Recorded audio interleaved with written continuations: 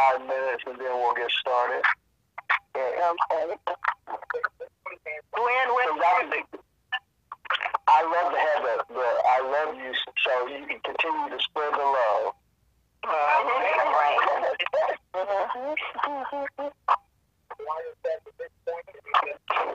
Tell Glenn, where's the music? Fine. Oh, yeah. Oh, well. Hey, Deli, maybe we could have you sing a solo. Okay. No, I've been waiting. I've been wondering when someone was going to ask. Well, I don't have my guitar. Oh, good. I'll have my guitar next week. What's your excuse?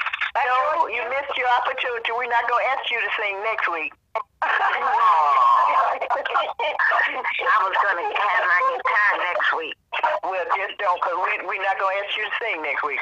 No. Just leave it home then. Well, you guys will miss a great treat. We know. Sure we will. We know. Yeah. But we'll Oh, who's that? Lord.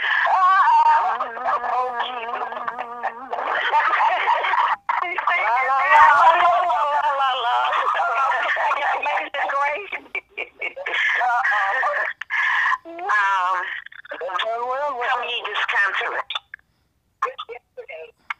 I'll do community disconsolate next week. Okay, dokie. I won't be on the phone next week.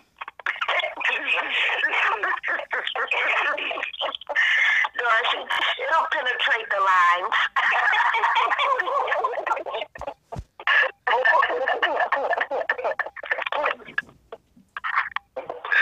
You guys are mean, and Pastor just said spread love. So Dorothy said, Deli, I'd love to hear you sing. No, we're saying out of love, Deli. I appreciate the fact that I don't have to tell you that because you know it. That's mean. That is mean, and I thought my big chance had come. There's nothing like knowing what your talent is, Deli. And if you don't know it, you should pray about it and find out what it is. So you think because I've been put out of choirs before, it was because I can't sing? That's possible. Now, I'm not saying this will happen, but it's possible. Okay. I'll remember that, church family.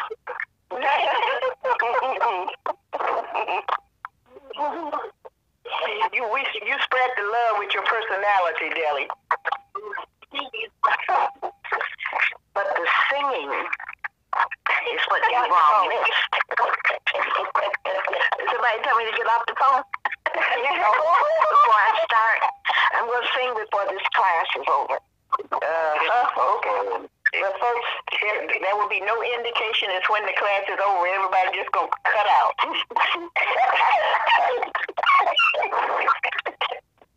Boy, y'all are in rare form today.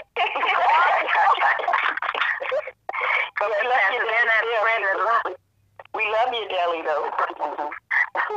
Yeah, so you say. You do. Well, it's easy to do. It's easy to do. It's very easy to do. Thank you, my dear. Thank you so much. Came on.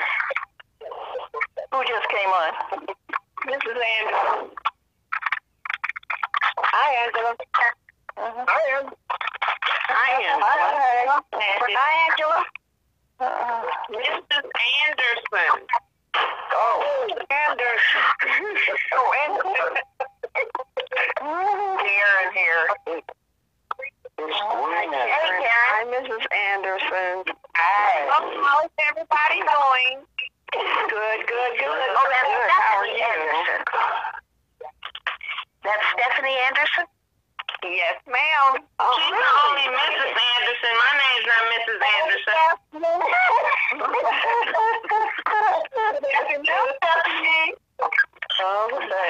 Good to hear from you, Stephanie. Just hear everybody's voice over there as well. Yeah. Okay. Well, let us begin. And we make our beginning in the name of the Father, and of the Son, and of the Holy Spirit. Amen. Amen. Amen. Lord, strengthen us today, and may we walk constantly with you. May we be directed by all of your wills and laws that are for us. Be with those who have no way of knowing Father, but help sit high that they may be drawn to you as well. So to that end, Lord, be with us during this time as we come together in our session, and give us strength to just endure and trust in you. In your precious name, the precious name of your Son, Jesus Christ our Lord, we pray. Amen. Amen. Amen. We're going to begin with Philippians. So you should know this one. Philippians chapter 1. And I think it's verses 12 through 18, and then 27 to 30.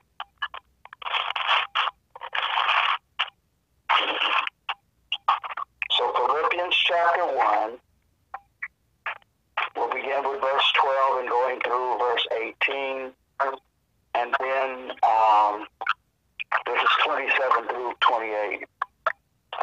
I think that's it. And you want me to read those all together?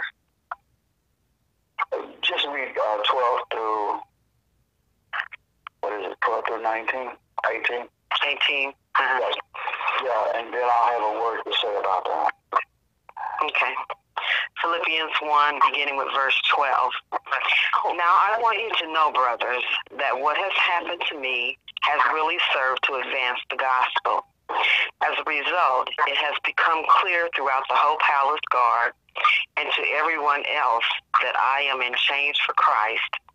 Because of my chains, most of the brothers in the Lord have been encouraged to speak the word of God more courageously and fearlessly. It is true that some preach Christ out of envy and rivalry, but others out of goodwill. The latter do so in love, knowing that I am put here for the defense of the gospel. The former preach Christ out of selfish ambition, not sincerely, supposing that they can stir up trouble for me while I am in chains. But what does it matter? The important thing is that in every way, whether from false motives or true, Christ is preached, and because of this I rejoice. Yes, I will continue to rejoice. Okay. One of the things that I want us to be aware of is that, like Paul, that sometimes when trouble seems to come around or knocks at our door, it is also the way that God has chosen to advance his gospel. And one thing that we know is that Paul was always under God's grace, always under his mercy, and always with God, walking with whatever trial or tribulation that he had to walk through. So I want you to be aware of that as Paul says, we rejoice. When things happen, we rejoice. And hold on to God's unchanging hand, because he won't change. It is us who will walk away. It is us who will fold up and run away. But God will never run away. And he's going to be the same that he was, as he says in Hebrews, that he was yesterday, today, and forevermore. So be mindful of that as we go through these things. And I heard, it hurts me because we can't worship together just yet. But we are going to worship together, and we're going to forestall that. One of the things that I also recognize is that we can't have Holy Communion just yet. But I'm working on it. I'm working on it very diligently and keeping my ear to the ground to see how we can best do that is in line with our confession as Christians. Because because I know that, it's easy to say to people, well, come by and pick it up.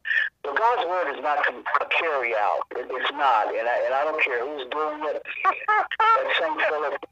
It's not a carry out. It is to be done within the body of Christ. And so I'm trying to figure that out. I'm trying to figure out, because I know that God is a huge God, and he's a vast God, and he's everywhere present. But I want to make sure that we're doing this in community. So just bear with me. And God will show us and get us through this in the best way that he possibly can. And I know that his best way is number one way. Now, I'm going to have Chevron from verse 27 to the end of, actually it's to the end of chapter 1. So begin with verse 27. Whatever happens, conduct yourselves in a manner worthy of the gospel of Christ. Then, whether I come and see you or only hear about you in my absence, I will know that you stand firm in one spirit, contending as one man for the faith of the gospel, without being frightened in any way by those who oppose you. And this is a sign to them that they will be destroyed, but that you will be saved, and that by God. For it has been granted to you on behalf of Christ not only to believe on him, but also to suffer for him, since you are going through the same struggle you saw I had, and now hear that I still have. I love those words, because when Paul says, whatever happens, conduct yourselves in a manner worthy of the gospel of Christ. And I guess it was kind of a joy for me when I came in on the phone today to hear all of you saying how much you love one another. I didn't hear somebody say that they love me, but that's okay. I said it. You didn't hear me. I said it. I mean, gosh, but one thing about it as well is that when Paul says, if you go down in that chapter again, he says, but whether I come and see you or only hear about you in my absence, I will know that you stand firm in one spirit, contending as one man for the faith of the gospel. And what a joy that is to know that we are in this community of faith, this community that we can contend as one person for the gospel. And that's a joy, because there's no separation between God. And I guess we saw that last week in Holy Trinity. One God, one faith, one baptism. God the Father, God the Son, God the Holy Spirit. God omnipotent, God omniscient, and God omnipresent. All of that comes together to work for us and in our behalf. So that's a joy to know. But then if we go on in that chapter, I think it's in verse 29, where he says, for it has been granted to you on behalf of Christ, not only to believe on him, but also to suffer for him. Now that's kind of hard, because it's kind of saying what's going to happen, the reason that we're suffering. Well, I can give you some right off the top of my head. We're suffering because we're not able to worship as one body. We're suffering because we're not able to commune in one body within his building and the place that has been set aside where we honor and give him worship and glorify him. But then Paul goes on, he says, since you are going through the same struggle that you saw I had, and now hear that I still have. So I don't know if we're ever going to be over our struggles down here on this earth. And you know why? Because Satan is there always trying to come up with something new. Amen. To test us, to try to destroy us, to try to turn us around. But I'm going to tell you, I want you to get this picture in your minds. Martin and I went out to the park one day, and I think he was maybe 3 years old. And you know that little circle that goes around where, I guess, what do you call that? Not a teeter-totter, but it's the lesson that kids jump on and jump off of. And there were some older kids on this. Well, Martin was on it first, and then these older kids came and they jumped on and they were spinning it around. And I was watching him because I kept saying, okay, I'm going to go over here and stop these guys so that he can get off. But Martin had laid down on that little disc, and he was holding on for dear life. And when they saw that they couldn't shake him, they stopped. He was drunk as all get out when he got off of that thing. And I rushed over to him and grabbed him, and he and I talked about that. And he said, Daddy, I figured that they wanted me to get off, but I wasn't going to get off because I was going to hold on, even if I had to just die there. I was going to hold on. And I go, what the nasty that is. And so we're supposed to do that, to have that kind of faith in God, to hold on and to hold out no matter what comes our way. Now I want you to go to Romans chapter 8. And here we're going to look at verses 28 to 36. So Romans chapter 8, 28 to 36. Romans 8, Romans 8, 28 to 36. Beginning with 28. And we know that in all things, God works for the good of those who love him, who have been called according to his purpose. For those God foreknew, he also predestined to be conformed to the likeness of his Son, that he might be the firstborn among many brothers. And those he predestined, he also called. Those he called, he also justified. Those he justified, he also glorified. What then shall we say in response to this? If God is for us, who can be against us? He who did not spare his own Son, but gave him up for us all, how will he not also, along with him, graciously give us all things?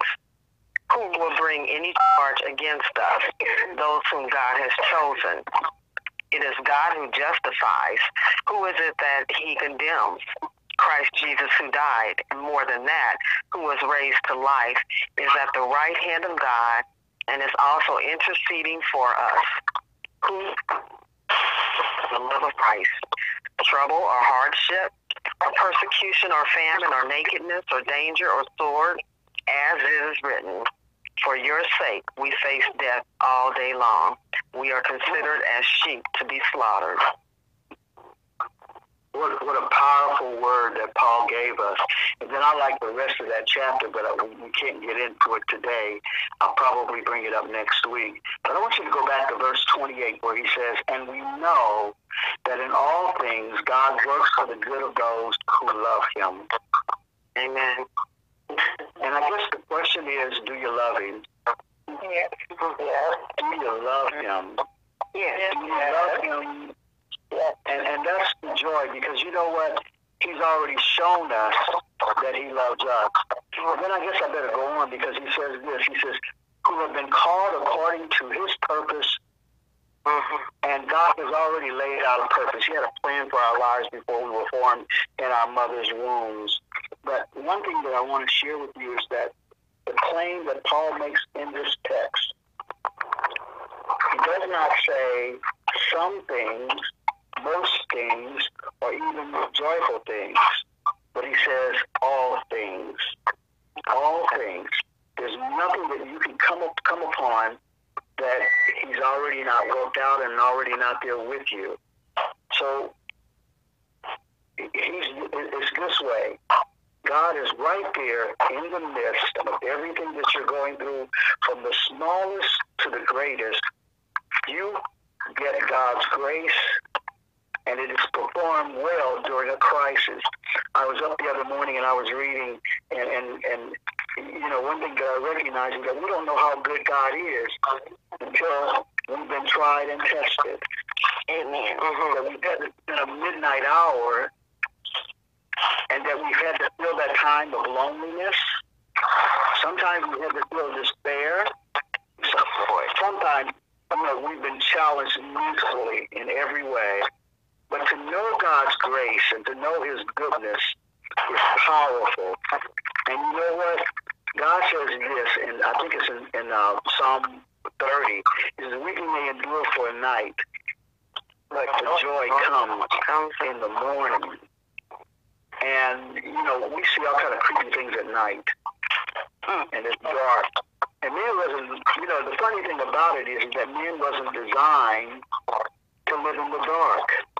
Right. God created men to be a man of light and to live in the light. And when all of this dark stuff going on around us, we become fearful. You better believe me, we become fearful. And we're kind of anxious about the morning coming. But boy, when the sun breaks through or we see the light of the dawn, our hearts almost leap within us. We're kind of like the birds at that point. And I guess, some of us have even choked because we saw the dawn coming up. But I know that this is a joy that we all have. And then Paul speaks in this way. He speaks in the present tense. Good works. He didn't say work or will work. He said good works, meaning it is a continuing operation.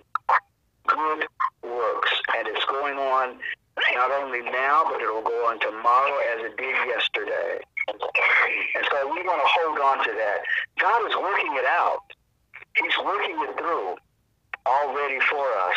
And that ought to be joy to our hearts, because God can see all of our lives from the beginning to the very end. And the thing about it is that he's right there to make sure that we get to the end of life the way that we came into this world, so that we can trust him and be joyful in him. And then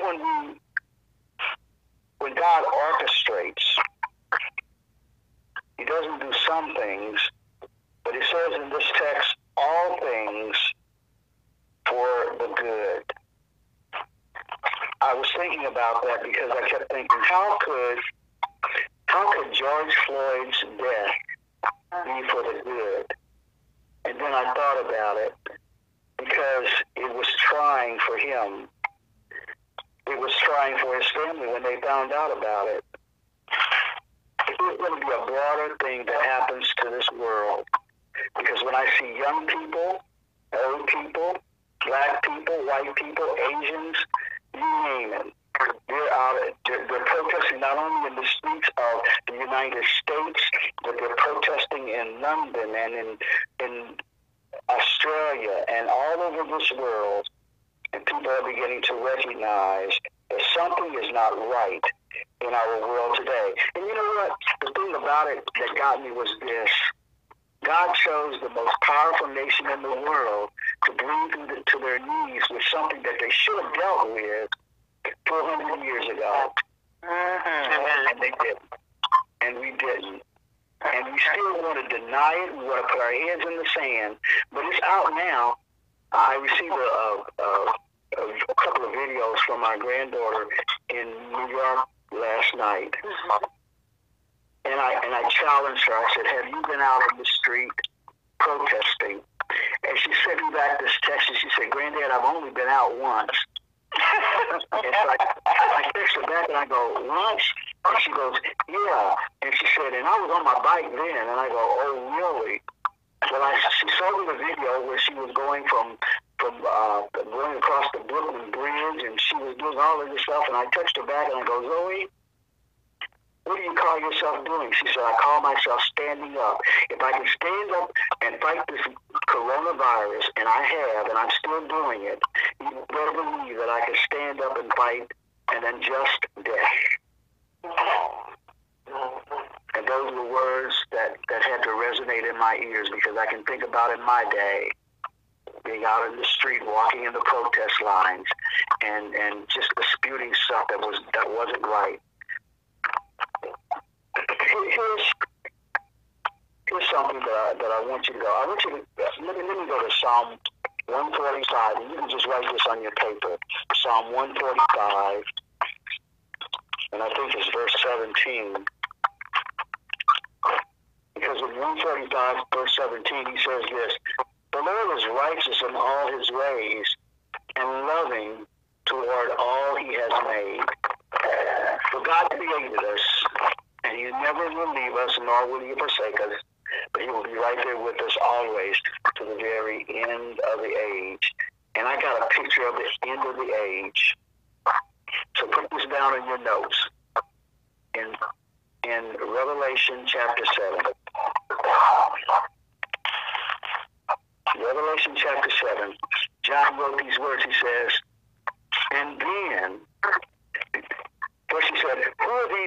out of the great tribulation. And then he went down through the 144,000. But then he said this. He said, and then I saw standing before the throne a great multitude of every nation, every tribe, every people.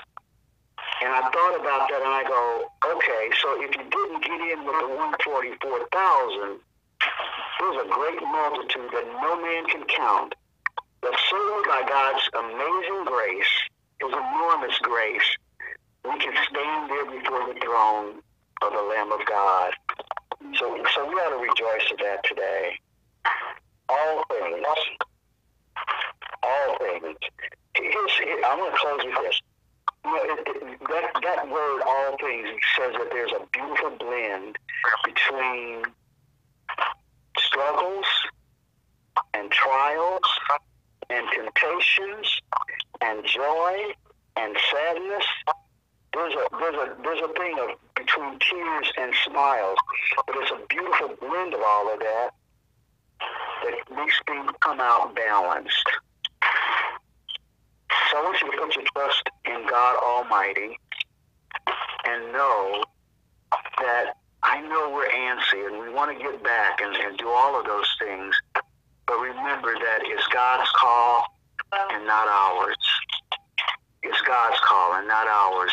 And he will open it up. And I'm telling you, when he opens it up, I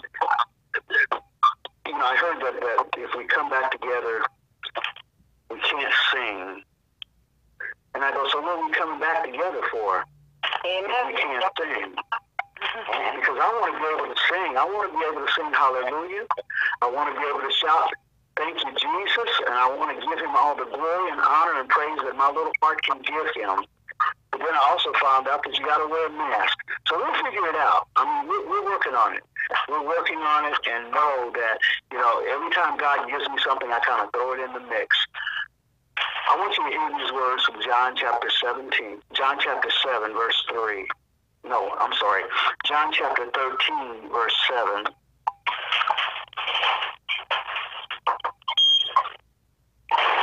Jesus replied, John chapter 13, verse 7.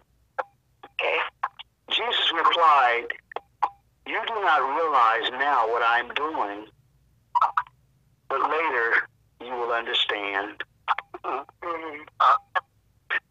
I plan on us getting through this virus to the other side. And my plan is that we will understand it because it's later. And we'll know it by and by. Mm-hmm. So I want you just to let that resonate in your minds as we go forward. And let us go into our time of prayer. Father in heaven, you are a great and gracious God. You are God who is above all else. And we thank you, Father, for choosing us to be one who will stand at your throne and give you praise and honor and glory and sing hallelujah. Father, walk with us, not only at St. Philip, but throughout this world, as we just come through this time of balancing and restructuring, with the thought in mind that you will never leave us, nor will you forsake us, and to have all of your grace shower down upon us as we struggle through this fog of night. Father, I pray that you will continue to be with those out on the front line, those who are out there giving their lives for you and for your people. Father, I pray for this nation as we go through this time of turmoil. But when I think about it, Lord, in all of my years upon this earth, I can't think of a time where there hasn't been turmoil. But you've always been the constant peace that passes all human understanding. So, Father, help us to keep our eyes focused on you and to walk in you and to know that you are our God. Father, when we want to faint, your word says faint not. So help us to trust and be held up by your unchanging hand and your unchanging love. Father, I pray for those who are yet in hospitals and nursing homes, and even those, Lord, who are on their way. that you will keep them covered by the blood of Jesus. I pray for those who have had to gather, not because they wanted to, Lord, but because they were compelled to do so, that you will protect all of them from the coronavirus.